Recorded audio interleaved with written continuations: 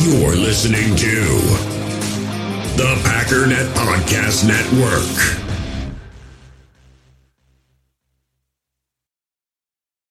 When you need mealtime inspiration, it's worth shopping Kroger, where you'll find over 30,000 mouth-watering choices that excite your inner foodie. And no matter what tasty choice you make, you'll enjoy our everyday low prices, plus extra ways to save, like digital coupons worth over $600 each week. You can also save up to $1 off per gallon at the pump with fuel points. More savings and more inspiring flavors make shopping Kroger worth it every time. Kroger, fresh for everyone. Fuel restrictions apply.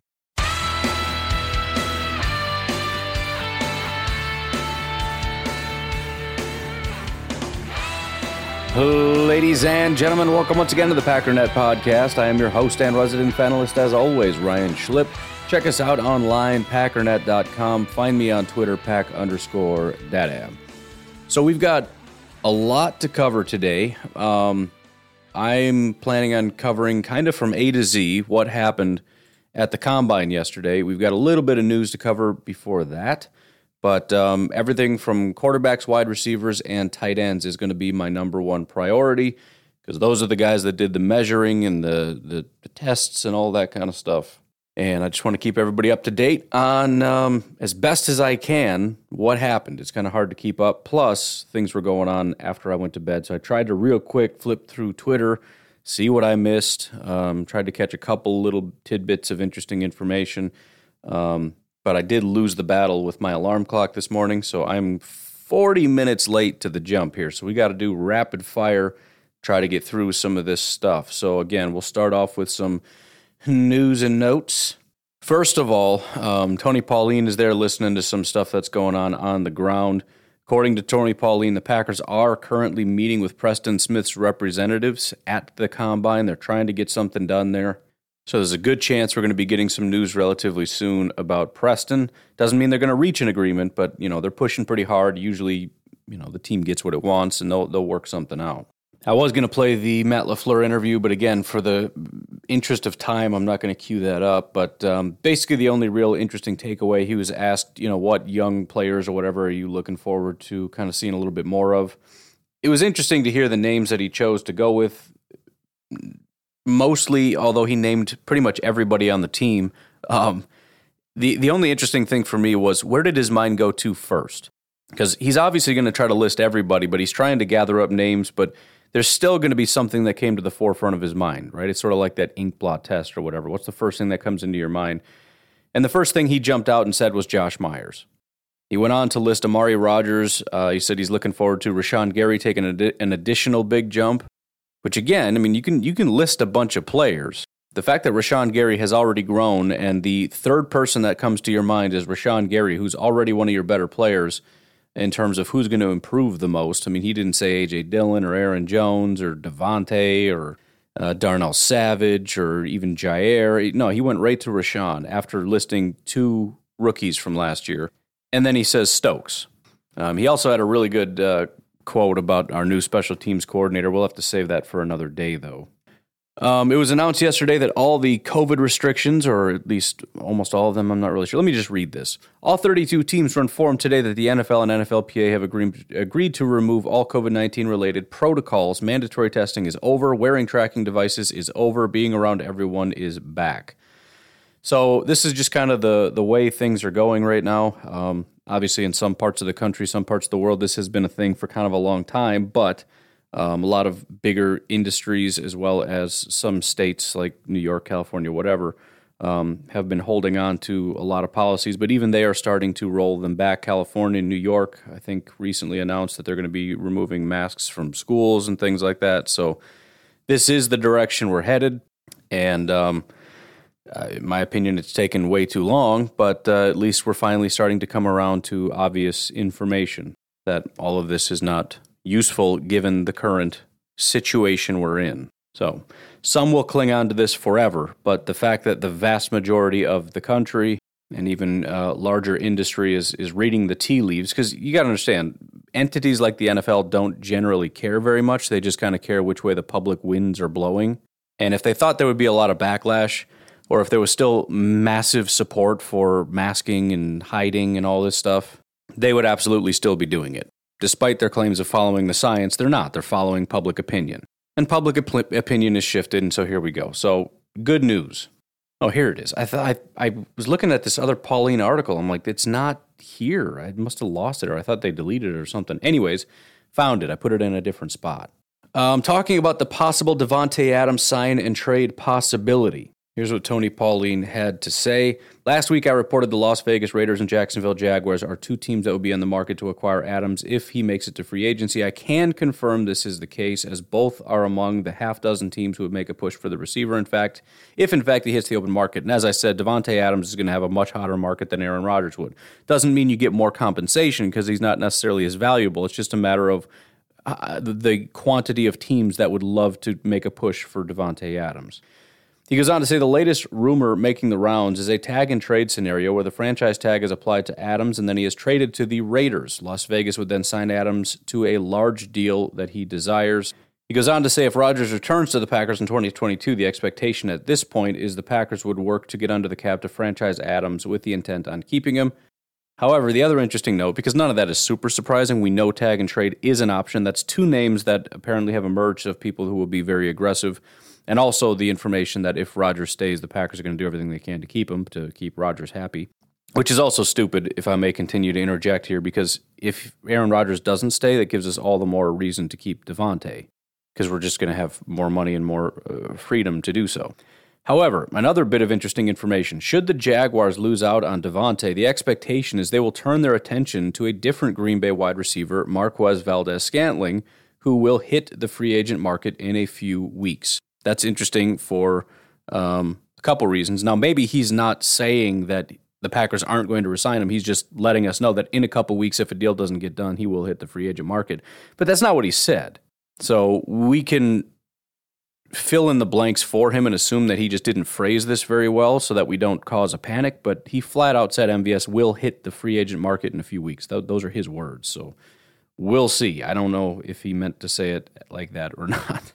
And then there's also still some pretty conflicting reports. According to Pauline, the Broncos are willing to give up a massive haul for Aaron Rodgers. I know, again, this isn't really news, but it kind of is. It's sort of just an update. Again, the very high probability, and I'm sure Pauline would even corroborate this, is that the Packers are going to bring him back. But the other question is, if he is going to be traded, what does his market look like? And according to Tony Pauline, the Broncos are willing to give up a massive haul. Now, there was somebody else on Twitter that said that they saw the Broncos are not willing to give up a big haul, so who knows? But anyways, finally, in other news, and one of the things I happened to catch this morning as I was perusing Twitter, at 11 o'clock last night, Aaron Nagler tweeted out, reps for Jaire Alexander met with the Packers yesterday to talk extension per an honest-to-goodness source. Nothing imminent, but decent chance something gets done prior to the start of free agency. See, the other good thing about the Combine is stuff has to get done right now. And so you have players and coaches and GMs, and granted, some people did decide not to go, but generally you're going to at least have GMs that are going to be at the Combine, right? But all these teams have to get stuff done, so they have to meet with players' representation. The problem is you have to meet with these guys in pretty public places. You don't have Lambeau Field to go to.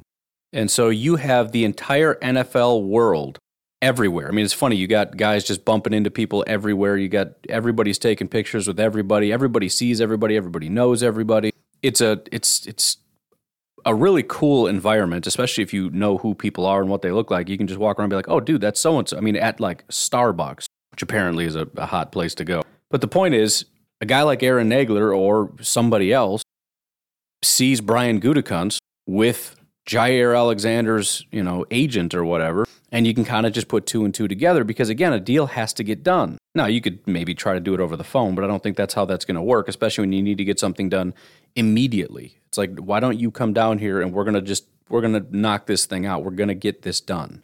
Plus, it's just a good place for agents and things to get things done because they have other clients, so they can, carve out an hour with Goot, and then they can go over and talk to this guy about this other player that they have. But the point is, somebody's going to see you, and then that word is going to spread because it is just gossip central down there. So Aaron Nagler, he's rubbing shoulders with people down there. Somebody mentioned it, et cetera, et cetera. So somebody that knows who his agent is saw him with Goot or with somebody on the Packers and kind of just put 2 and 2 together and told Aaron, and there you go. So some more not super surprising news, but good news. We're headed in that direction. It sounds like they're working hard, and I'm sure they're doing a ton of work on other things. They're working hard with Aaron Rodgers. They're working hard with, I don't know, Amos and maybe even Za'Darius a little bit and all these different things. But it's good to get confirmation that some of these, at the very least, are probably going to get done soon. Anyways, we're going to take an early break because that's the end of the news, and I want to be able to just rip through what happened at the Combine. So let's get this going nice and early here. We did get an update on the Jamie and Carter GoFundMe. I want to read that for you. Again, we're still making really good progress on that.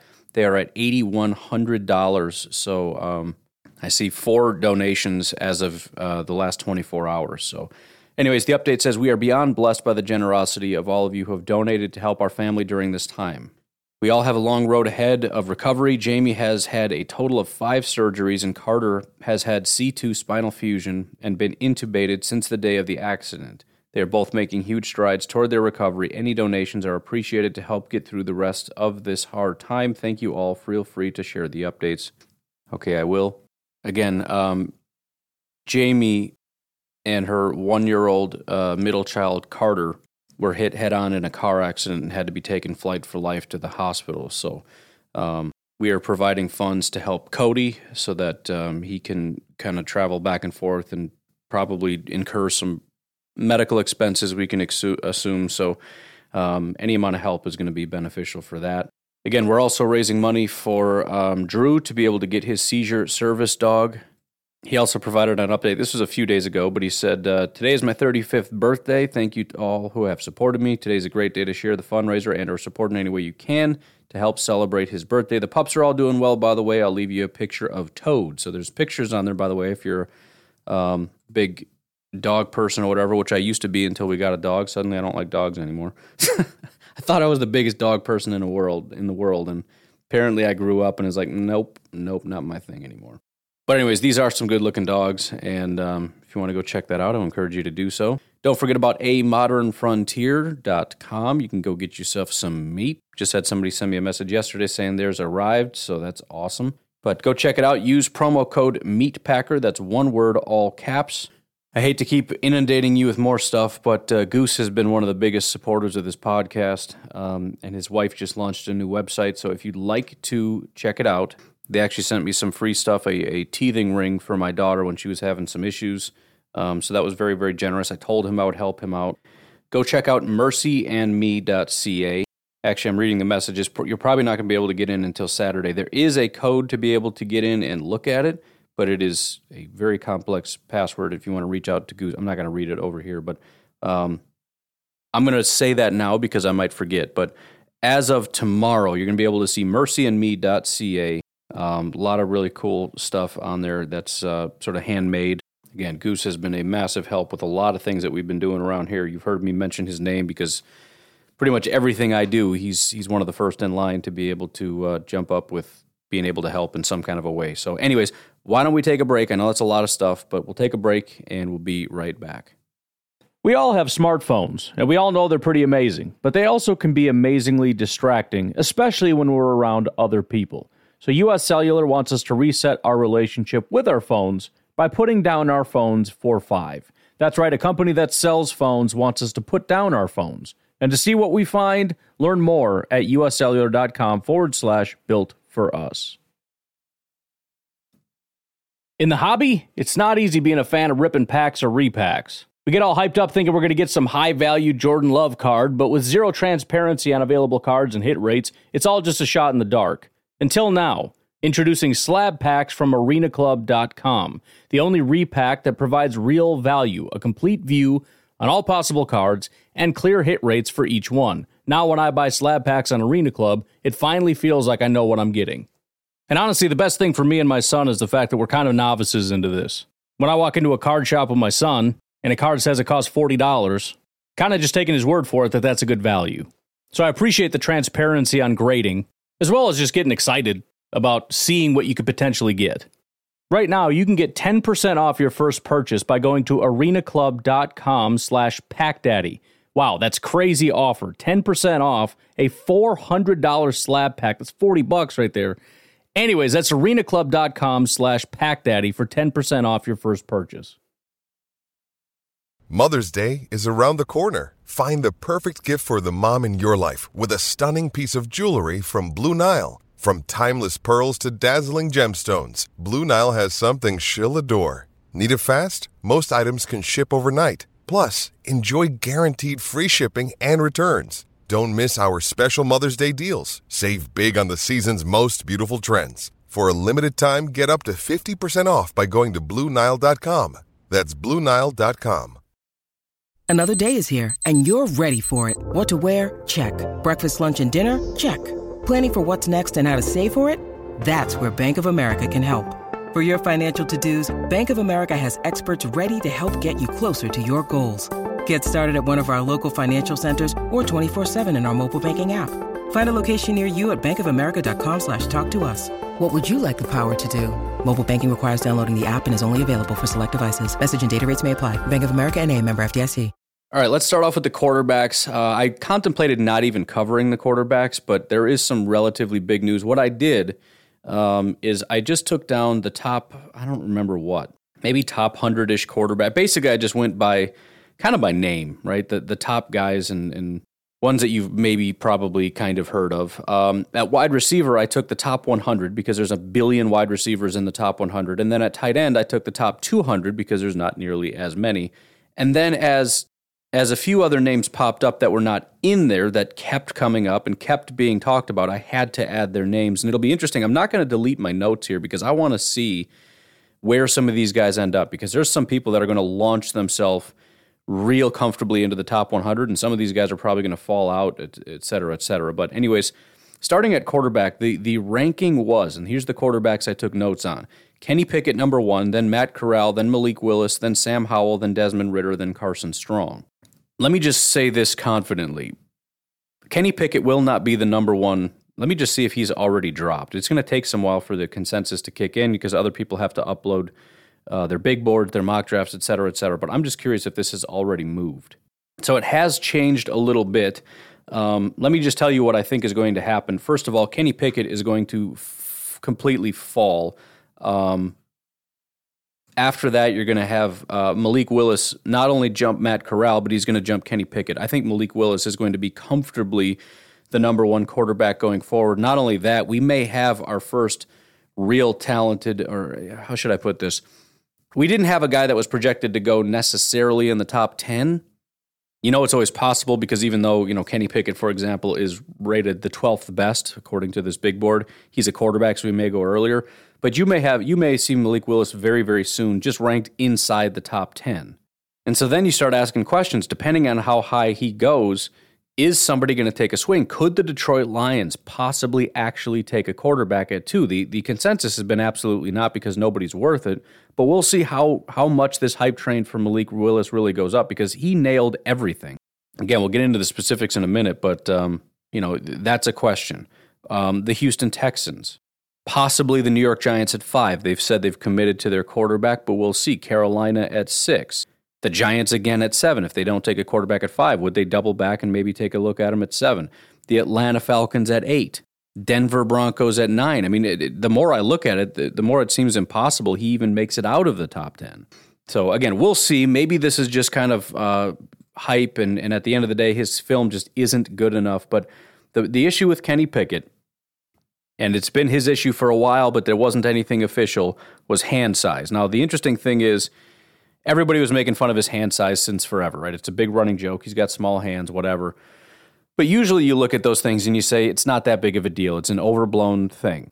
Here's the thing, though. One of the things you can do at the combine, one of the main factors is you can draw these lines and say anything above or below these lines is disqualifying. And those things do exist, and you can make exceptions. But when you fall below these markers, they are massive red flags. The line apparently for quarterback hand size is 9 inches. Now, I'm sure if you're just a shade under it, you still trip off that flag, but maybe we can look the other way. There's a couple 9-inch hand quarterbacks that are okay, but Kenny Pickett was at 8.5. He is a half inch shy of the line that is 9 inches. If he gets drafted, which assumingly he will have the smallest hands of any quarterback in the league, and he fumbled 26 times in college. Somebody compiled a list of all the quarterbacks with hands under 9 inches since 1999. Kevin Davidson, Connor Holiday, Tyler Wilson, Zach Thomas, Jordan Lynch, Dustin Vaughn, Brandon Allen, Jake Fromm, Kyler Shermer. The only name on there that you probably know is Jake Fromm, and that's only because he was drafted recently. Not because he's good or even playing, because he's not. So 6'3", 217 pounds, but small hands, and there's just no way he doesn't fall. And also they're looking at teams like the Pittsburgh Steelers, which were seen as a great landing spot for him. He plays for Pitt right now, so they just thought it would be a great matchup. But, cold weather teams like Pittsburgh are going to look at it and say there's no way. Maybe a dome team might take a shot at him, but I can't imagine a team taking him in the first round based on that. What team is going to say this is our absolute franchise quarterback? If anything, it's one of those things it's kind of like a Russell Wilson situation where we love the guy, but he plays for Wisconsin and he's really short, and I just don't think he meets those thresholds. I can't take it. He ended up going, the third, fourth round? And he tore it up, right? He overcame those things, but he still didn't go in the first round. I'm not saying he's going to drop to the fourth. He might be a second round guy, but I think he just plummets as a result of this. Matt Corral didn't do anything at the combine, but he did measure 6'1" 5/8", 212 pounds, 9 5/8 inch hands, so his hand size is completely fine. I think he more or less flatlines. It's just a matter of where does he go respective to everybody else. So I think Malik Willis is going to jump him. Many people thought Malik was better than Matt Corral to begin with. I'm just going based off of the consensus big board here at NFL Mock Draft Database. They compile. He does exactly what I used to do for years, which is look at all the big boards, compile them, and then come up with one consensus big board. Since he started, I don't have to do it anymore. But Malik already has jumped Matt Corral and will jump Kenny Pickett very, very soon. And I think Kenny's going to fall behind Matt Corral. But the bottom line is Malik Willis, for the first thing is this note that I got here. Malik Willis has blown teams away with his interviews at the Combine. It's a continuation of his impressive Senior Bowl. So you got to remember, blew everybody away at the Senior Bowl. Great, great human being that the teams just absolutely love. He's killing it in the interviews. Of the teams I've spoken to, the overwhelming majority believe he's got the highest ceiling of any quarterback in the draft. So highest ceiling, great interviewer. Then Twitter caught him.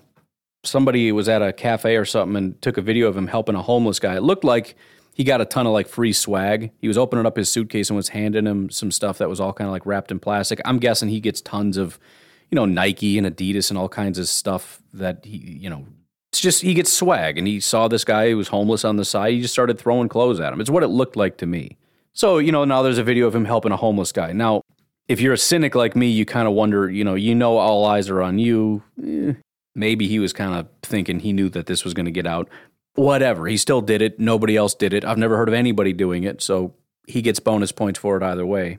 By the way, he measured in 6 feet, 290 or 6.5 feet. Not 6.5. What am I trying to say? 6 foot and 1/2, I guess.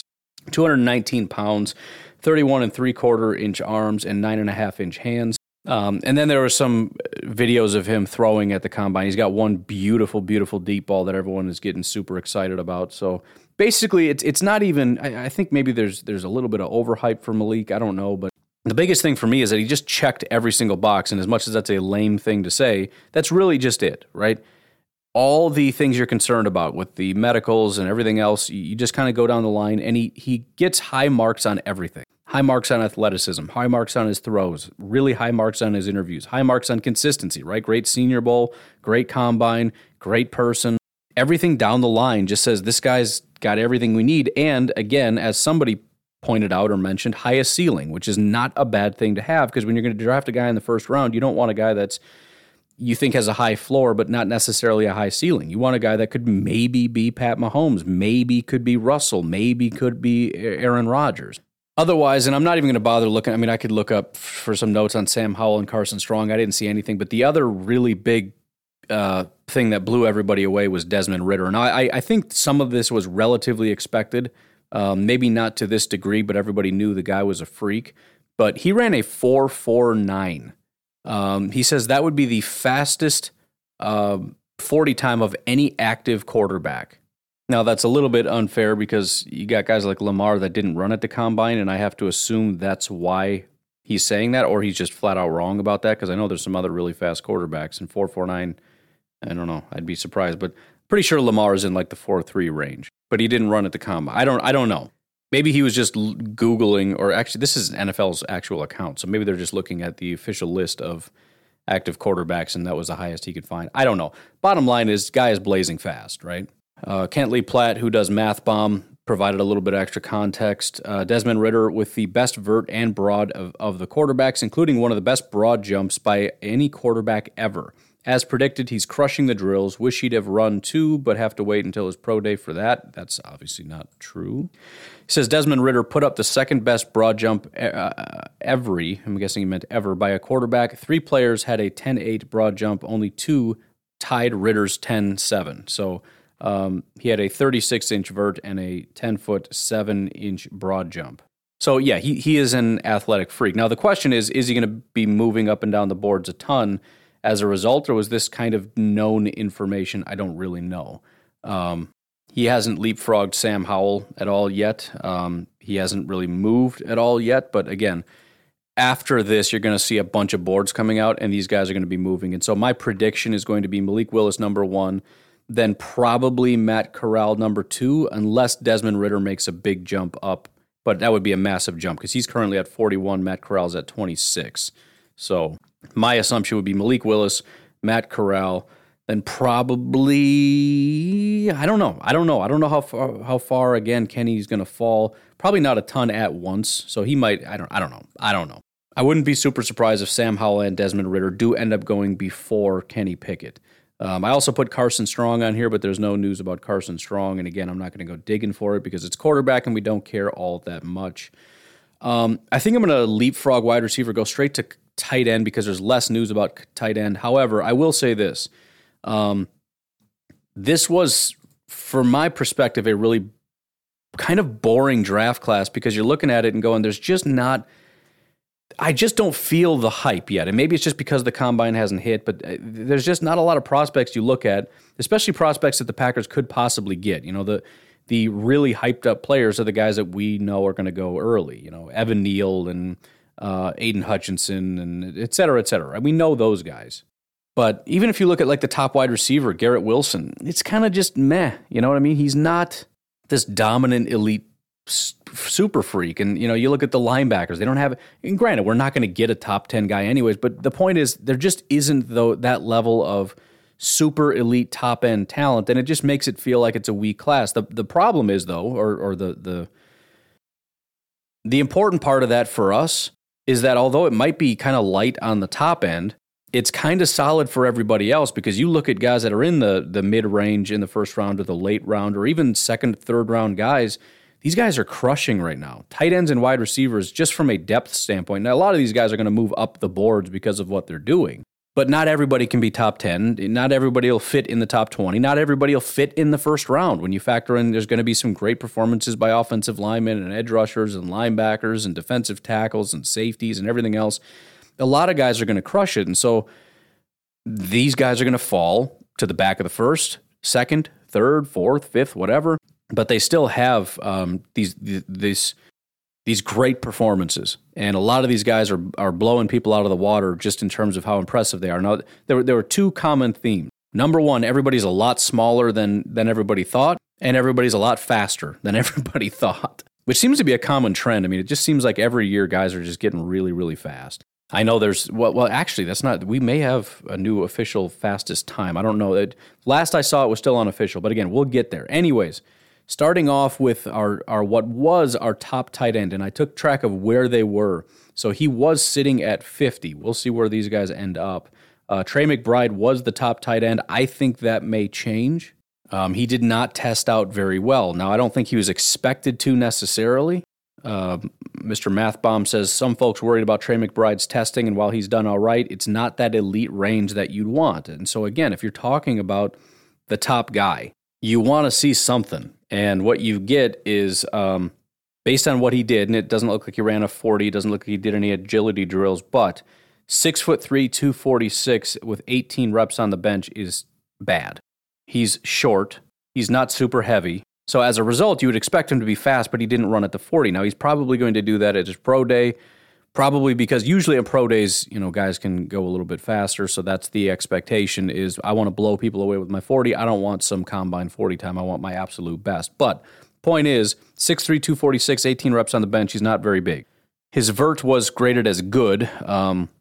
Out of 10, his grade was a 6.29, a 33-inch vert, and a 9-foot 9-inch broad jump, which was a 7.25 out of 10, which again is good, not great. So again, there's just nothing here that's super exciting about Trey McBride. Again, the thing is, well, he's a quick and he's a good receiver. So that remains to be seen, but definitely not blowing anybody away with that. After that, you've got, that's the wrong one, Jalen Weidermeyer. He didn't do anything but measure, but you got 6'3", 255. Again, not super big. This is the first guy that we've talked about that has met with the Packers, and I'm going to try to remember to mention that as we go along. Some of these other guys probably have too, but we don't have confirmation of it. But the Packers did meet with Jalen Weidermeyer. I will say, though, he's got a big red flag, and let me show you why, because this, in my opinion, is just completely unacceptable. Favorite quarterback ever, he just left, which was depressing. Tom Brady, but of course the great ones: Pat Mahomes, Derek Carr, Stafford. All right, so, he's trying to. He says Tom Brady is his favorite quarterback, and then goes on to list all the greats and mentions Lamar Jackson and Matt Stafford. No mention of Rodgers, but Stafford made the cut, and Lamar, who had a terrible year last year. I'm half joking. I mean, it doesn't matter who he says his favorite, but you always want to nod to all the wide receivers, when you ask them, what wide receivers do you want to emulate? They pretty much all said Devontae. And so when a tight end who met with the Packers, so it should be on the forefront of his mind, is asked about quarterbacks that he really likes, he doesn't even mention Aaron Rodgers. I'm sorry. That's not great. Again, I'm half kidding, but, I don't have much, but the order so far after that is Isaiah Likely, Cade Otton, and Charlie Kolar. Isaiah Likely came in 6'4", 245, had a 36-inch vert, which is great. It's basically a 9. However, his shuttle score was a 4.57, which is a 2.26. He hasn't done any other drills thus far, so he doesn't have a complete composite RAS score out of that. Cade Otton, 6'5", 247, so relatively tall, kind of small. But again, that's kind of the way we're headed anyways with tight ends. They're kind of looking for those kind of things. And then Charlie Kolar is kind of our first big guy, 6'6", 252. Not necessarily weight-wise, especially when you factor in his height, but kind of a big guy, but that's all he did. Cole Turner is the first guy that has sort of a composite score. It's an unofficial score, but he's a RAS score of 6.83. 6'6", 249, 17 reps on the bench. Again, 249, 17 reps, not fantastic. His vert was 27 inches, which is terrible, but his broad jump was 10 feet, which is great. So I don't know how that necessarily works itself out, but the two explosion scores give completely conflicting whatever. 40-yard dash, 4.76 is fine for a tight end, I guess. It's certainly not fast, but it's acceptable. 20-yard split, 2.76, 10-yard, 1.65. So basically across the board, decent 6 to 7 grades. And then his agility grade, 4.41 shuttle and a 7.3 cone, 7.06, which again is about average. So his overall score is a 6.83, which is pretty average. Jeremy Ruckert, I don't have anything on either, but he did measure in at 6'5", 252 and 19 reps on the bench. So he's a taller guy and then pretty average across the board after that, 252 and 19 reps. But again, no additional details on him.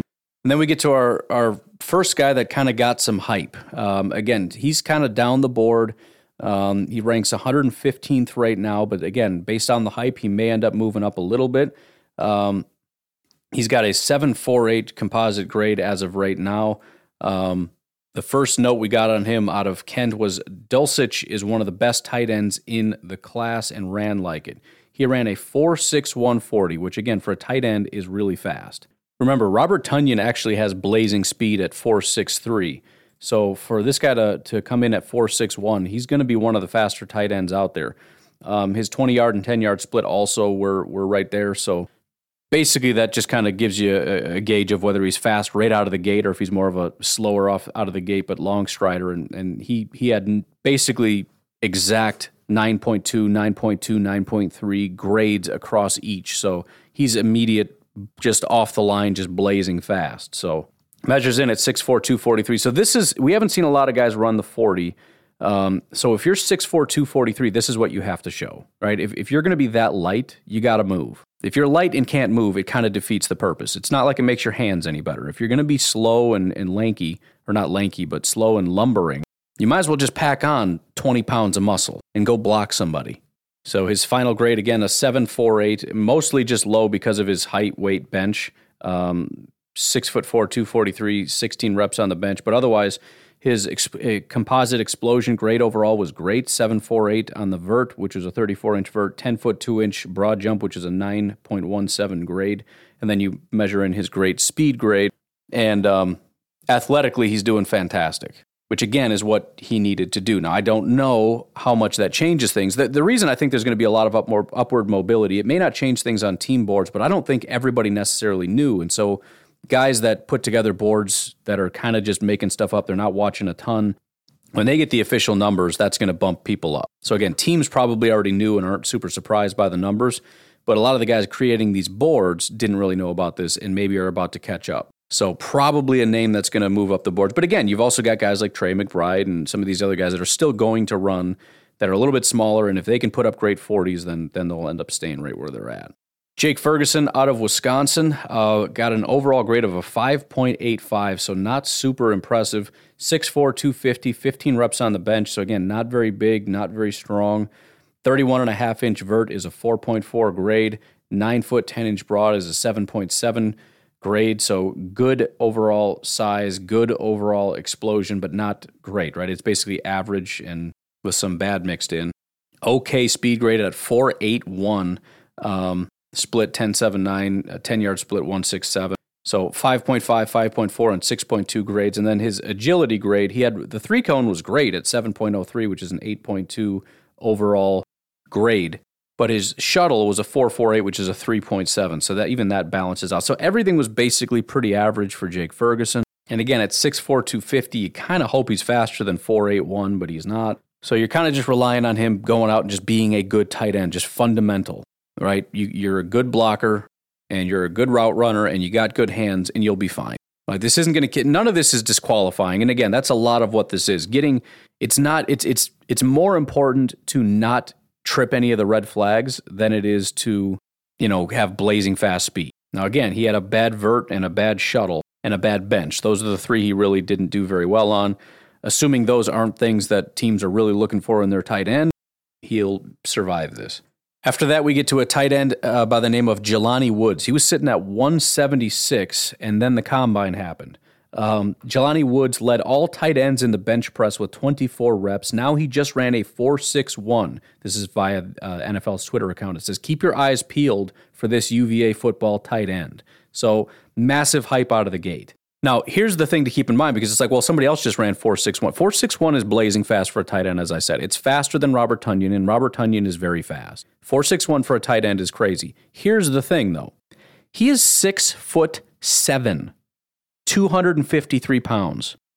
This is a 6'7" tight end that just ran a 4.61. He can go into the NFL right now and probably be the biggest freak in terms of size and speed.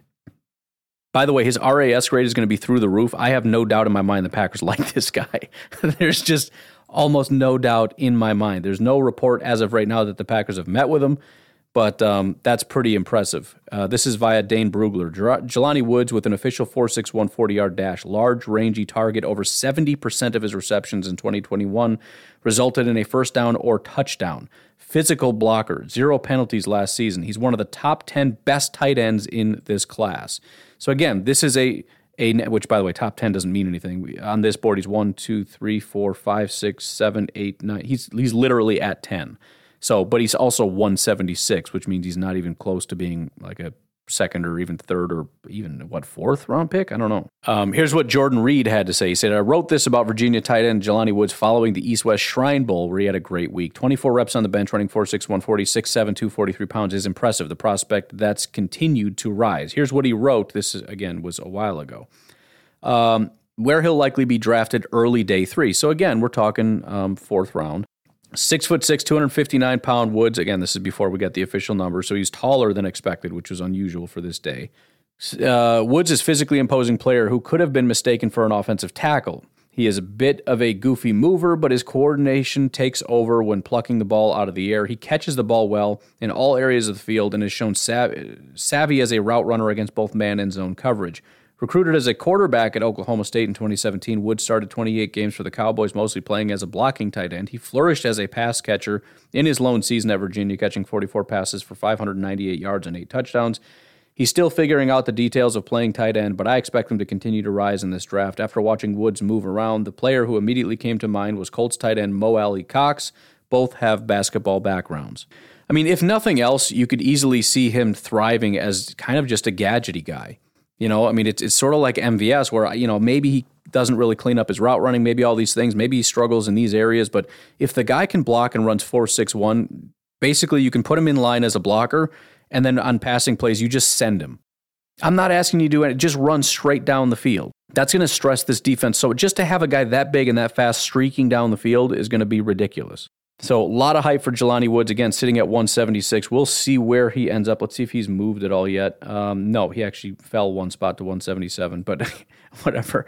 Again, and he didn't actually fall. It just means somebody jumped him. But again, almost nobody has put out new boards yet, so we'll see how this all materializes over the next week or so.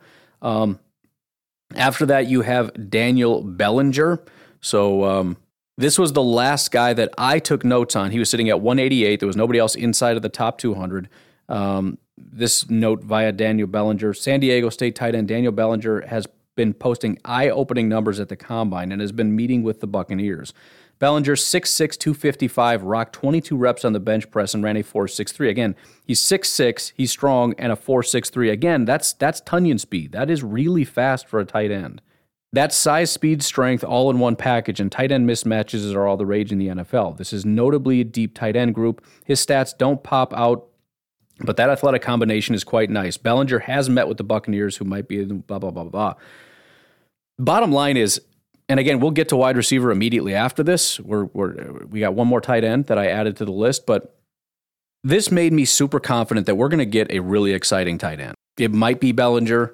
It might be Jelani Woods. It might be somebody else, but we're going to get somebody, and we're going to probably be pretty excited about it. And I think we're going to be getting a wide receiver, and we're going to be excited about it because, again, it's not just, you know, there were times in the past, pretty much every year, basically, where you look at the tight end class and say, there's like one or two really exciting guys in the first and second round, and if we don't get them, I don't want them. And you know the Packers aren't going to do it, so I don't really like any of these guys. Anybody, you know, probably starting in the mid-second round or later, I don't want them. You're looking at this class going, there are third, fourth round, maybe fifth round tight ends, and I don't know why they would fall this far, that have tools that you just have never seen. I mean, this is generational type talent. I mean, guys with this athleticism rarely exist, and they may have some shortcomings in terms of their understanding or just their play speed, play understanding, all these kind of, maybe they're going to be guys that aren't going to really get it in year one. It's going to take some time to develop. I don't know, but there's some really impressive guys. And that's not even including guys like Trey McBride and Jalen Weidermeyer and all that stuff, who obviously are up there that high for a reason. Really talented, really well versatile. You know, you've got the 245-pound guys that can move like wide receivers. You got Ruckert, who, you know, again, the Ohio State fans out there like JJ and whatnot are just swear by the guy that he was just used improperly, and if you put him in the right system, he's going to just destroy the NFL. So this is a great opportunity for the Packers to get a tight end where they don't have to go in the first round or bust. Finally, I did add one additional player here. This tight end was not on my list because he was ranked 356th. His name is Chigoziem Okonkwo. Why did I add Chigoziem Okonkwo? Well, and again, maybe this was somewhat expected, but the reason he's so low, he is a tight end that's listed at 6'2", 238. He's basically a muscled up wide receiver, right? 6'2", 238 is just, I mean, it's a 1.2 and a 1.4 grade for a tight end. Very poor size. However, remember, 4'6" is pretty much blazing for a tight end, right? Could maybe compare it to like a 4.42 or something. I don't know. It's very fast. Chigoziem Okonkwo ran a 4.52 40-yard dash. He's faster than a good amount of wide receivers. That's Davante Adams speed right there. That is blazing speed. one of the comps actually, and one of the things that's actually interesting and why the Packers might even consider him is he kind of has the feel of, this was Matub said, and he's ripping off Brett Coleman, but the point is, he says he kind of reminds him of Juszczyk in San Francisco. Maybe instead of a tight end, he gets used as sort of a fullback type of player, or an H-back, basically what we use Josiah DeGuara for. Juszczyk is 6'2", 238 pounds, identical, and runs a 4.52, identical, right? So he is Kyle Juszczyk. So again, we already have Josiah DeGuara, but would the Packers take a flyer on a guy like this and just try him out and see how it goes? Because remember, Josiah does not have numbers anywhere near this. I love Josiah DeGuara. I'm a big fan of his, and just basically his understanding and having been in a system that was very similar to what Matt LaFleur runs, I figured it would be a natural fit, but these numbers are incredible. So again, kind of a gadgety kind of a situation. He probably will fall quite a bit because, again, he's 6'2", 238, but I mean, this is a guy who's, as of right now, and we'll see how high he climbs, but we're talking about undrafted free agent territory. Here's what was said, a little note on him. Maryland tight end Chigoziem Okonkwo posted 4.54 on his first attempt, 4.52 on his second attempt at the 40-yard dash. Okonkwo, 6'2", 244, impressed at the Shrine Bowl and has now started well at the Combine. He's on the shorter side for tight end, but that speed is no joke. He's got the fastest time so far by quite the margin. He's fast enough to be used on screens at Maryland and posted a nice 447-yard, 5-touchdown stat line in 2021. So one of the things I want to do, I do not have time today. I mean, we haven't even touched on wide receivers yet. One of the things I want to do is I'm going to save all these notes so I can refer back to them, but I want to look a little bit deeper into what they were able to do in college. I was planning on that today, but I rightly assumed that would take way too long, so we don't have time to really dig into that. But this is basically just what we saw yesterday. So let's very quickly now move over to wide receiver because we have more wide receivers than we had tight ends. The top wide receiver, which again, not really the most just impressive, freakish human being on the planet, but Garrett Wilson, 5'11" and 3/4 inches, 183 pounds, wingspan 76.5, arms 32, hands 9.78. And the thing is, 183 is small. Marcus Mosher posted this, and I posted it on several guys, this tweet on several guys' notes that I had because it applies to a lot of different people. Here's what he had to say. Here's every wide receiver drafted in the first 2 rounds since 2000 that weighed under 185 pounds. And he says every single one of them ran at least a 4.45 40-yard dash. So in other words, if you're under 185, you better run at least a 4.45. But on top of that, how many of these guys are just good football players? Tavon Austin, Ted Ginn, Santana Moss, Hollywood Brown, R.J. Soward, Dennis Northcutt, Todd Pinkston, Eddie Royal, Titus Young, Paul Richardson, Deshaun Jackson, Rondale Moore, Roscoe Parrish, Tutu Atwell, Dexter Jackson. So there are some good ones on there, obviously. Rondale seems to be off to a good start. Deshaun obviously is a very good football player. Hollywood is so far seeming to do pretty well. Santana Moss was solid. Ted Ginn. But you have to have that at the very least. And so that is red flag territory. And again, to have a guy, and Garrett Wilson's fine, but he's not as talented as a lot of the guys we've seen in the last 2 years who are very top heavy. We had some guys that were just, really, really talented wide receivers that were seen as top 10 prospects. He's currently listed as the 12th overall prospect, and maybe he is because it's so light in talent at the top. I feel like if I was picking at number 10 this year, I would just be furious because it's just not very elite at the top. I just don't see a guy that's under 185 being the top prospect. Now, Garrett did run a 4.38, so the speed isn't a problem. I wasn't saying that he didn't meet that threshold, but it's just interesting to me that, you've got several, you've got a lot of bigger guys in this class too, but you've got several guys that are under that 185 threshold. So it would be interesting to see if he does actually go that high because, again, on top of that, he doesn't even have the hype of like Tavon Austin. He doesn't have the hype of a lot of these other guys that went real early that were that size. So I don't know. I'm just saying I'm somewhat expecting him maybe to fall a little bit. It's not that he's a bad wide receiver. I just don't know that he has that level of hype that a lot of these other guys do. Treylon Burks came in at 6'2", 225 pounds, 79 1/8 inch wingspan, 33.5 inch arms, 9 7/8 inch hands. You've got what do we got here? He ended up running a 4.55 40, which is fine because he's a bigger guy. He's seen as sort of a Deebo Samuel. You're not really, I mean, if he runs a 4.4, nobody's going to be mad about it, but that's not what people were expecting. So 4.55 speed. His 3-cone was 7.28, which is really slow. His vert was 33 inches, which is also quite bad, but he had a 10-foot, 2-inch broad jump, which is fine. It's 6.9 overall. So he's a 6.31 athletic score. Again, it's not super elite. Not that anybody's expecting that, but again, we're talking, this is the top of the wide receiver class. Now, believe me, if he falls to the Packers and we take him, I'm going to be doing backflips. But the point is, if you're in the top 10 or even the top 15 and you're looking at this, you're not necessarily seeing like a CeeDee Lamb guy. Now, I wasn't even a big CeeDee Lamb fan, but you look at what CeeDee Lamb was able to do, or even guys like Justin Jefferson. You turn on Justin Jefferson, and I was concerned because he didn't really do anything as far as a deep threat. I wasn't sure if he was able to do anything but be a slot guy. But what he was doing, they gave him a limited role, but what he did in that limited role was just unbelievable. And so I think it's just a little leery. But the point is, when you get to the back of the first round, you're just wide open, because now if you're looking at it, Garrett Wilson won't make it that far, but if he did, it's like, dude, that's a steal. Treylon Burks, that's a steal. And then on top of that, and we'll get to it, depth, lots and lots of depth, lots of talent as you continue on through this wide receiver class. Here's what Kent Lee Platt had to say about Treylon Burks. Why the big difference for Treylon Burks in his runs looked like to be a star. So his first 40 was not nearly as good, and so there was some concern in terms of why is there a big difference between the two.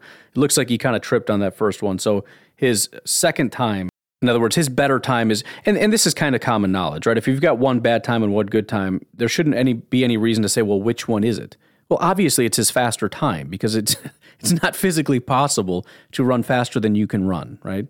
So 4.55 again is completely fine. We'll see exactly what all these other scores amount to and what people have to say about it. Again, it really just comes down to what was the expectation prior to. If people thought he was a 4.45 guy and he runs a 4.55, he's going to fall.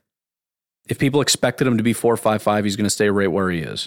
And he's currently sitting at 14. So it's pretty crowded. You got Garrett at 12, Treylon Burks at 14, Drake London at 16, Jameson Williams at 18, Chris Olave at 22, and then Jahan Dotson at 31. So it's very compressed between sort of that 10 and 20 range with Garrett Wilson, Treylon Burks, Drake London, Jameson Williams, and Chris Olave. So very easy for these guys to start moving around in terms of where they're ranked. It looks like there's a little bit of movement so far. Garrett Wilson is at 11, Treylon is at 15, Drake London at 17, Jameson 19, Chris Olave 23, Jahan Dotson at 32, so just about to fall outside of the first round. But again, most of this has nothing to do with what happened yesterday. Those updates have not even come yet, so it doesn't really matter. But point is, that's basically where these guys are at. Next on the list, you do have Drake London. Drake London came in way shorter than expected. I just read an article here just 2 days ago. This is written by Ted Wen, I think is how you say his name. Is USC receiver Drake London too big? And basically it looked at the fact that he was expected to measure at 6'5", and that the only guy that's even close to that's any good is Mike Evans, and he's actually short of that. He's not 6'5", he's under 6'5". So can he be too big, et cetera, et cetera, et cetera? Well, Drake London comes to the combine expecting to be a minimum of 6'5". He measures in at 6'3" and 7/8". He's not even 6'4". A 6'5" guy is not even 6'4". That's crazy. But again, it's not really going to hurt him. If anything, it might help him because there is such a thing as too tall. So I don't know why they kept saying he was 6'5". But 6'3", and again, I guarantee the scouts knew this. I guarantee they knew. I mean, if you're off by over an inch, I'm sure they were able to tell. But 6'3" and 7'8", just call him 6'4", 219 pounds, wingspan 77 3/4, arms 33 inches, hands 9 3/8. Bottom line is he's still a monstrous human being, and that's all anybody actually really cares about. I mean, it's kind of like if you kept saying you were going to run a 4.25 and you run a 4.31. I mean, you were pretty far off, but you reach a certain point where it's like, dude, you're fast, right? I mean, it's, you're not a 4.25, you're a 4.35. You were off by a pretty wide margin, but 4.35 is stupid fast. So you really didn't need to lie about that. Anyways, he didn't do anything else. Again, assuming he may do some things at his pro day or whatever, but that's it. He measured in 6'3", 219. So Probably will not be moving a ton. He may fall just because some people think 6'5" is some kind of a special thing. But point is, what I like about Drake London is what he does on tape. And to be honest, I was stunned at how well he moved at his size, probably because he's not actually 6'5". Now it's starting to make a little bit more sense. I mean, it's still hard to move like he does at 6'3" or 6'4", but makes a little bit more sense. Jameson Williams, again, another guy that the Packers did meet with. I forgot to mention Daniel Bellinger, the other guy that ran blazing fast. We met with him as well. Jameson Williams measured in 6'1.5", 179 pounds, wingspan 75 inches 7/8, arms 32 1/8, hands 9 1/4 inches. I do have a couple sound bites of him. We'll play him very, very quickly here. Just knock this out if I can get this queued up one of these days. Here we go. 2 more months before we actually need to make that decision, and then you'll have a very good handle on where his rehab is. I'd be absolutely stunned if Jameson Williams does get past the Los Angeles Chargers at 17. Yeah, and I think we had Dallin Jeremiah have a mock draft recently where he had Jameson Williams falling all the way to the Packers at like the back end of the first round in the 28-29 range. Like that, I don't think happens. Like that's a dream scenario for Green Bay with how good Jameson Williams is. And Mike knows that as well as anybody. I think 17. So, again, I just wanted to cue this one up because it kind of goes to exactly what I was talking about, right? Jameson Williams is not a top 10 prospect. He's got just enough flaws where you look at it and go, he's not like the elite guys we had in the past. But what did they say if he actually fell to the Packers? First of all, no chance. Second of all, if he did, it's a dream. This is why it's such a great draft for the Packers.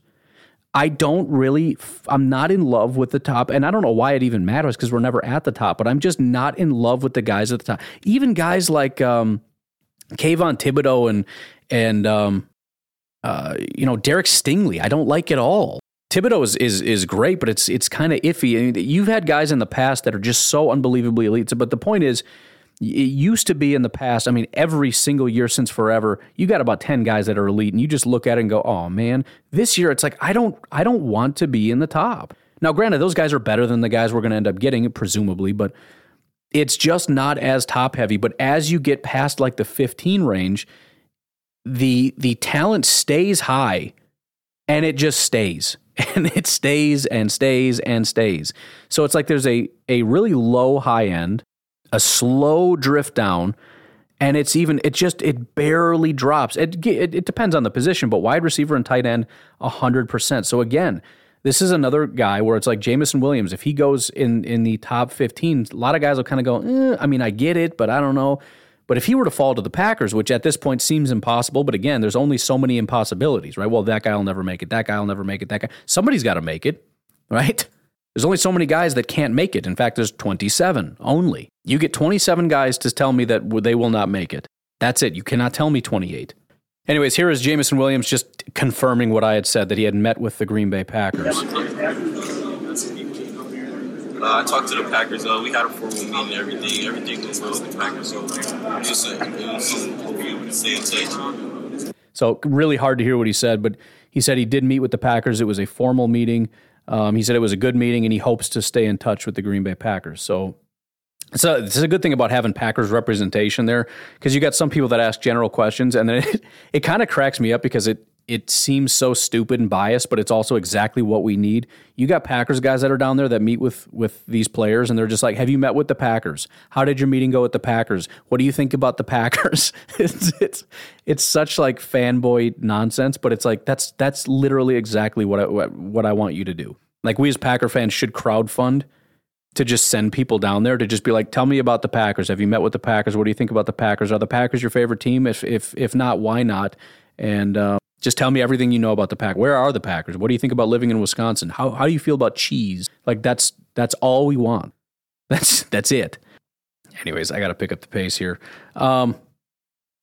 Again, I added the Marcus Mosher thing because he's under 185 pounds, which again is going to drop him 179. I mean, that's low, dude. He's not even 180. I mean, I'm sorry, but that matters.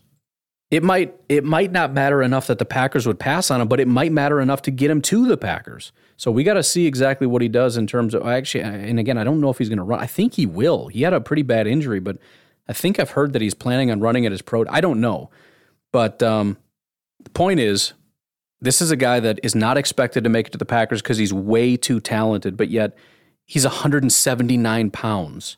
At 6'1", it matters, man. And there's so much other people that you can take for so many other reasons. And so I'm really excited about this. Now, it's entirely possible the Packers end up taking a defensive tackle and just pass on all this talent falling to them. But here's the other thing. And I'll have to do a little bit more work on this, but I know this to be true. The Packers very often take where the positions are heavy. Why? Because those are the positions where the talent falls the most. When we took Rashawn Gary, that was an unbelievably stacked edge rusher class. Why? Because in a different class, Rashawn Gary goes easily in the top 10. He never makes it to us. But when you get so much talent, some of those guys have to fall. And what do we know about the Packers? They take best player available. So whereas we didn't see edge rusher as the biggest need, it didn't matter to the Packers because a guy that had no business being there fell to them. So I know we think there's no chance they would take a wide receiver. Again, I know that to be not true. The fact of the matter is, in this class in particular, you're going to have wide receivers that have no business being at 28, and that's assuming we don't trade up, which is not an easy assumption to make. Oh my goodness, I got to hurry up. Whatever, I'm going to be... whatever. There's a good chance that there's going to be wide receivers that are way too talented that should not be at 28 or within range that are going to be within range. I'm not saying I'm predicting wide receiver, but it's lining up for me a little bit.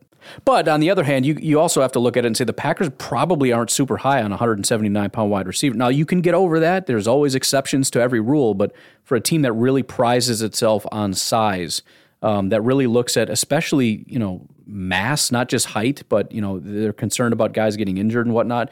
You've got a guy that's already been injured, that's light. That may be too much of a red flag. But even if we're not talking about Jameson Williams, we're talking about other guys. Anyways, Chris Olave. Here is Chris Olave talking about some stuff that you might be interested in real quickly here. I didn't get the timing exactly right. I really studied Terry McLaurin, like my older brother, Devontae Adams, Stephon Diggs. Boom, we got the sound clip. All right, so again, most of these guys did that. Tell me about the wide receivers you really like. He mentions Devontae Adams, but surprisingly, Olave, who I expected to be smaller than a lot of these guys, 6 foot and 3/8, 187. So he did crack that threshold. Again, he's still right there, though. Really small guy, but 187 pounds, bigger than some of the other guys we've been talking about. 73-inch arms, 31-inch, whatever. I'm not doing. We don't have time.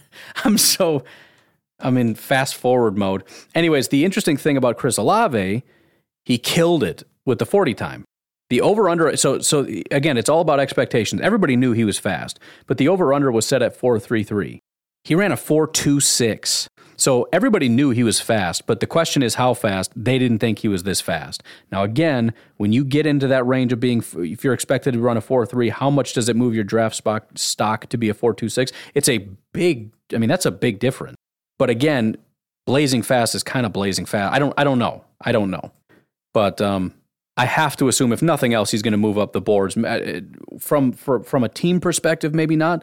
But as far as the media goes, who loves hype, I think he climbs a little bit. But he also he had pretty bad vert and a decent broad jump. 32-inch vert was a 2.6 grade. His broad was 10.4, which is 7.99, which is fine. But again, the vert was real bad. Obviously, 187 is not ideal, but the speed is really where it's at for him. And so he blew that out of the water. And again, it's one of those things where, he's not perfect. He's got some flaws and all that, but to have a guy of this caliber that could very easily just fall right to the Packers. Why? Because there's so many other guys. And again, you can only say so many times he's not going to make it. And we looked at tight ends and you say, these guys are all great. And you look at the wide receivers and go, these guys are all great. And you think it's only going to be wide receivers and tight ends. Do you think offensive line are not going to blow people away? And defensive line and some of these edge rushers and everything else, I think they will. Jahan Dotson, another guy, once again, 178 pounds. He's 5'10". He's really, really small. Here's Jahan Dotson making you know what? Maybe I don't have this queued up properly. It doesn't really matter, but I took the time to do it. Here we go. Here's the proper clip. Veterans that he studies. Just watching tape, watching guys like Devontae Adams. Bam, got the clip. All right. Again, as I said yesterday, everybody studies Devontae. But Jahan Dotson, 5'10", 178, really, really small. That's a problem. However, 4.43 speed. Now, it's funny because I remember back in the day when we had guys like Jeff Janis that were like 4.4 guys, like 4.42, 4.44. And it's like, we have so much speed on our team. Now you look at 4.43 and it's like, 4.43 is really fast. Jahan Dotson, don't get me wrong, very, very fast. But there's just so many guys running 4.3s and 4.2s these days. It's kind of ridiculous. Plus, we got tight ends running 4.5s. But the problem is his size was real bad. His 3-cone was a 7.28, which is a score of a 2, which is real bad. His vert was 36, broad was 10.1, which is fine. His explosion is fine. His speed is great. Overall, a 5.96 RAS. So probably not getting the Packers all worked up, but it's an option. Again, I think he's I've never been big on Jahan Dotson, and in fact, there's probably a lot of guys here that the Packers aren't going to be super interested in between Jameson and Olave and Jahan Dotson. But again, if some of the other teams love this, if they love Garrett Wilson, if they love Jameson Williams, if they love Chris Olave and Jahan Dotson based on their speed, that's going to help us with guys like Treylon Burks, Drake London, and some of these others. Anyways, David Bell is the one guy that I was looking at that kind of felt like a Packers pick because he's got a good build. He doesn't really have a lot going for him. He fits like a Devontae does. That doesn't mean he plays like Devontae, but that was kind of my first thought. Is it's an underwhelming guy that nobody wants to talk about because he's not tall, he's not fast, he's not any of these things.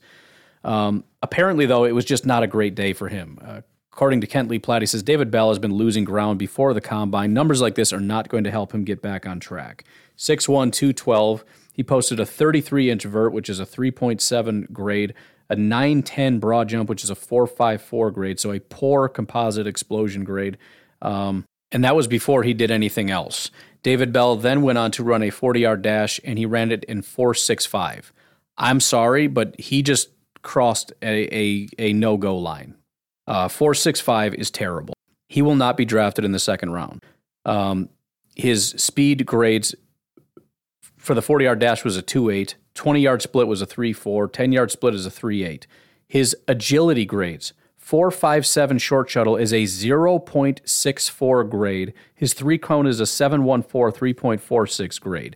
Very poor. He has a 2.7 overall RAS score. He will not be drafted in the first round, second round, probably not in the third round. He is going to fall tremendously.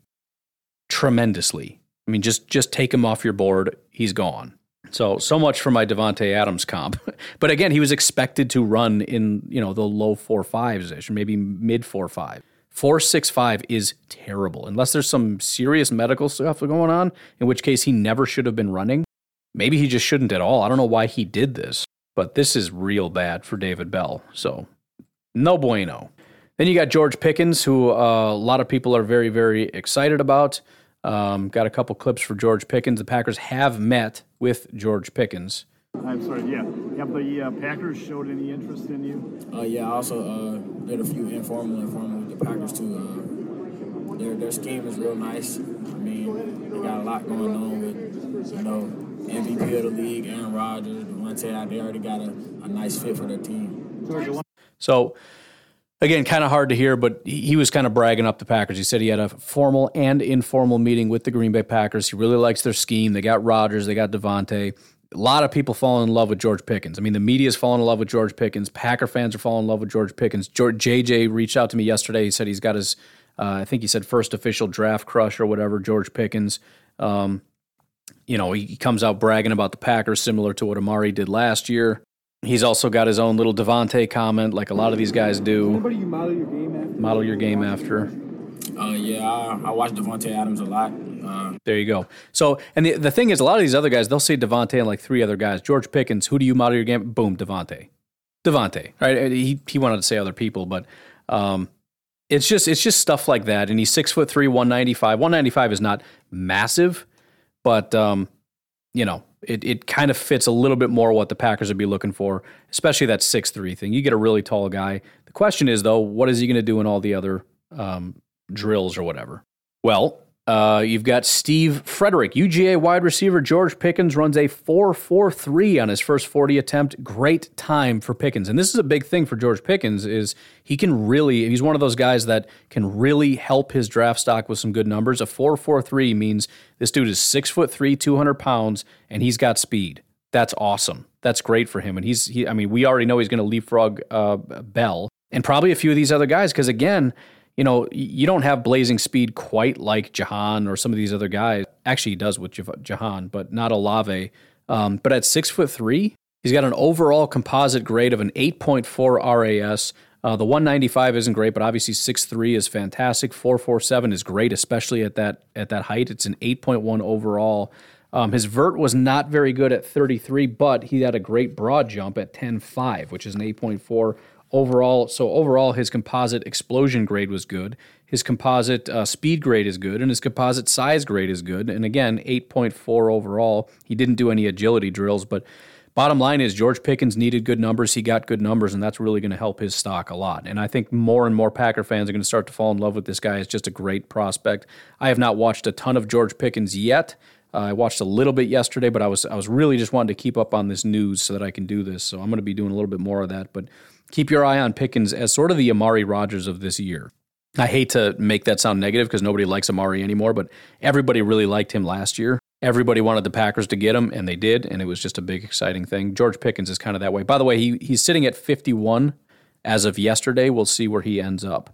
After that, you got Wan'Dale Robinson. He was sitting at 63, so just in that end of the second round, early third round range. 5'8", 178. Again, just really, really small. You got a quote tweet here from somebody saying, all wide receivers listed at 5'8" or shorter to record multiple seasons with at least 650 yards since 1990. Cole Beasley, the end. He's the only guy that's done it. In other words, he's crossing those lines into he's just too small. It's not good. Wan'Dale Robinson coming in 3 whole inches shorter than he was listed is not awesome. So he's 5'8". Apparently he was listed at 5'11". So again, a lot of these guys coming in real short. I mean, it's not uncommon for guys to come in shorter than what their colleges hyped them up to be, but you got guys 3 inches shorter. That's terrible. Another one says, Wan'Dale Robinson being 5'8" isn't the end of the world. It does, however, bring more ambiguity to his profile, which is not a good thing. The best hit and arguably only hit at that height or lower is basically Jamison Crowder. That was obviously somebody else's take.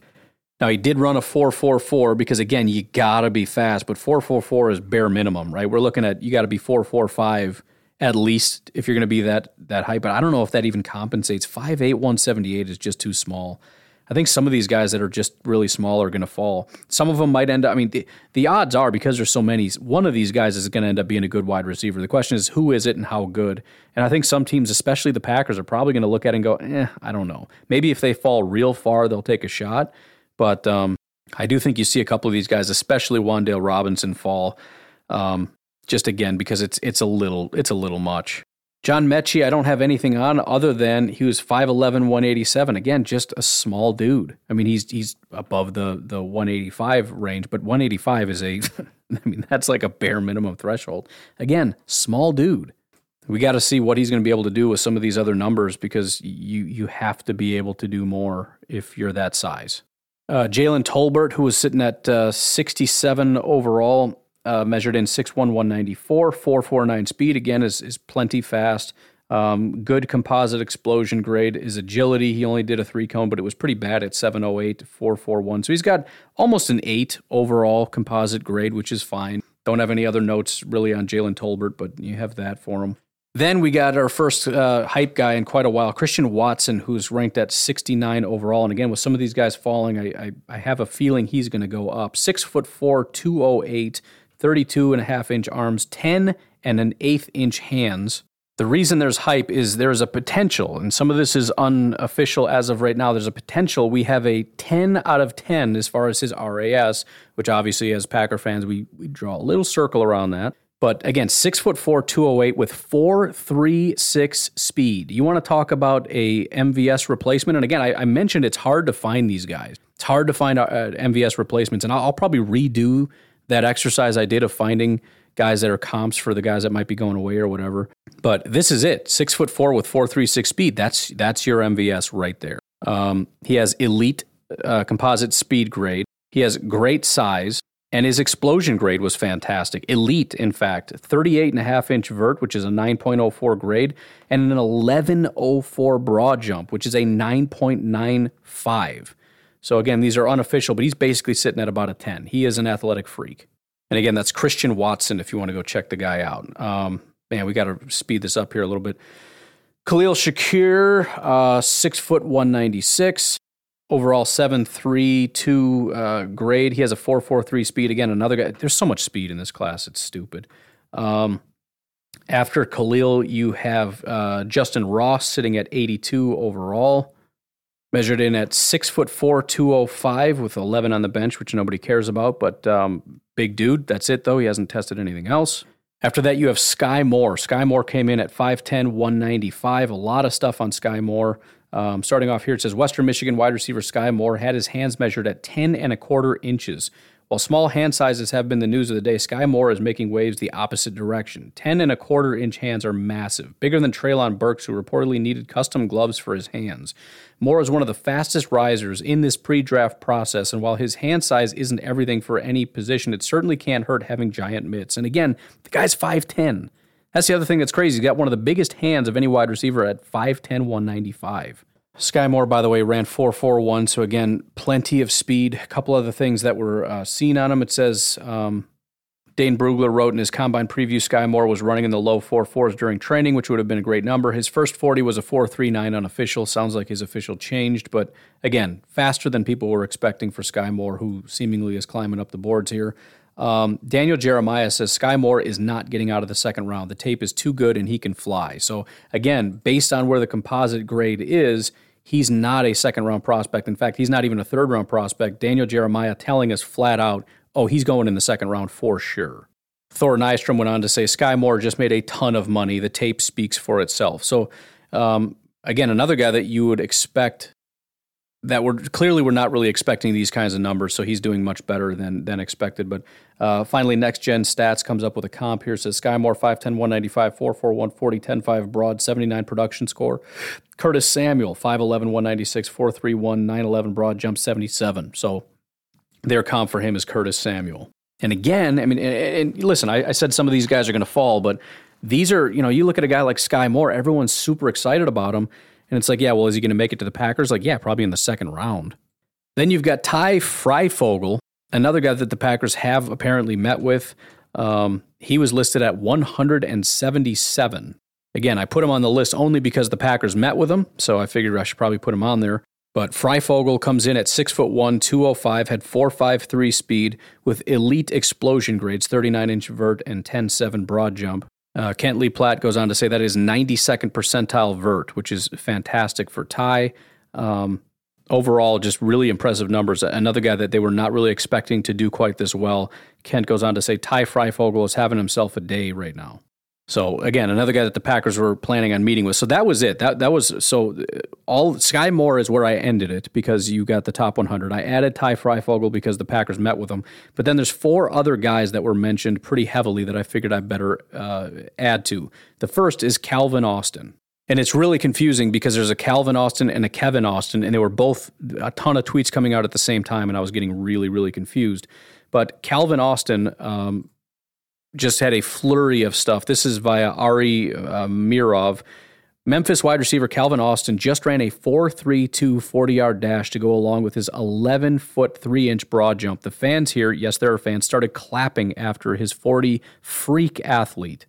Again, I don't know what the expectation was, and at apparently listed at 5'7", 170 pounds, so really, really small. But if you're looking for a guy that's got numbers outside of that, you're talking about elite explosion, elite speed, and elite agility. He didn't do 3-cone, so we don't know for sure, but 4.07 shuttle, 4.32 40-yard dash, 39-inch vert, 11.3 broad jump. This guy is really short and really small, so he's probably going to go late, but he's got athleticism that is just through the roof. He has a 0.2 height grade and a 0.6 weight grade, still ended up with basically a 9 overall RAS. Here's a note on Calvin Austin. It says his broad jump ranks 98th percentile. Austin, 5'7", 173, obviously won't wow you with size, so he needs outstanding athletic testing to make up ground, and this is a fantastic start. He also expects to impress, so he already did that. He impressed with speed. So really wowing a lot of people. Zach Hicks says Calvin Austin wrecking the combine like expected. Dude is a freak. Then you've got Kevin Austin, who I added to this list. Kevin Austin is not small, 6'2", 200 pounds, which is a good grade. He has an elite composite explosion grade with 39-inch vert and an 11-foot broad jump. He ran a 4.43 40-yard dash, which is an 8.9 overall grade. His shuttle, so he has great composite agility grade. His shuttle was a 4.15 and his 3-cone was a 6.71. His overall RAS grade was a 9.9. A couple notes on him. Kevin Austin, wide receiver out of Notre Dame, just jumped 39-inch in the vert and 11-inch in the broad jump. He says, Austin Jr., 6'2", 215, was the main vertical threat this year for the Irish, and his testing numbers have shown why. His vertical and broad jump both finished above the 90th percentile and showed how good of an athlete he is. With a really solid finish to the week, Austin Jr. could make himself a lot of money and solidify himself as a pick on day 2. So again, another guy that he was not even in the top 100 according to a lot of the composite boards, now being talked about as a potential second or third round prospect. And again, the Packers could get a guy with, 4.3 speed at 6'1" or whatever, a bunch of different options here, size and speed combinations. And we're talking second round, third round, maybe even beyond that. Another guy that got added to the list here is Alec Pierce. By the way, just for the record, Calvin Austin was ranked 118th, Kevin Austin 437th. Now, again, a lot of these are just because guys they don't know what they're looking at. They're just putting together boards, and they do these top 500 boards, and so you get one guy that puts them at 500th. Well, that's going to hurt them because they don't know what they're even looking at. But this is the kind of thing that puts you on the map, and suddenly you're a second or third round prospect. Alec Pierce is at 102. So some of these guys, like Calvin Austin and Alec Pierce, were close to cracking the top 100, but not quite out of Cincinnati here. But Alec Pierce is another guy that really impressed with pretty much everything except his agility, but a 9.79 overall RAS, 6'3", 211 pounds, runs a 4.33. Again, another guy 6'3", running in the low 4.3s. The amount of guys, if the Packers want a new MVS, the amount of guys that you can just reach out and grab. There's like one for half the league. Half the league can draft an MVS this year. It's stupid. Again, that doesn't necessarily factor into play. I understand all those things, but it really is impressive just the amount of rare talent that there is, right? It's things that are incredibly rare are just not very rare this year. Final guy, this is Ty Thornton is the final guy that I added to my list here. Daniel Jeremiah took some time out to tweet about him. Tyquan Thornton, 4.21 40 time. Now, my understanding right now is that his number is sitting at 4.28. I don't know exactly what the official, or when the total, complete, real official numbers are going to come out and what he's going to be able to do at his pro day, whatever. But bottom line is when you have a guy that even for a split second broke the fastest time of 4.22, that's really impressive. So he turned a lot of heads. He's 6'2", 181 pounds. So he's not a small guy either. Again, Tyquan Thornton, name that nobody really has heard a ton about. Currently ranked 200th overall. So we're talking day 3 pick, right? Just ran he runs in the 4.2s at 6'2". So this is like MVS on crack. Literally, because he runs like he's on crack. I mean, 6'2" is not exactly MVS height, but 6'2" is not small. 6'2" running in the 4.2s is stupid, and this guy is not going to go probably in the second or third round. It's just crazy. And this is just a handful of guys that I highlighted. There's probably several that I missed. So, anyways, I really got to get up out of here.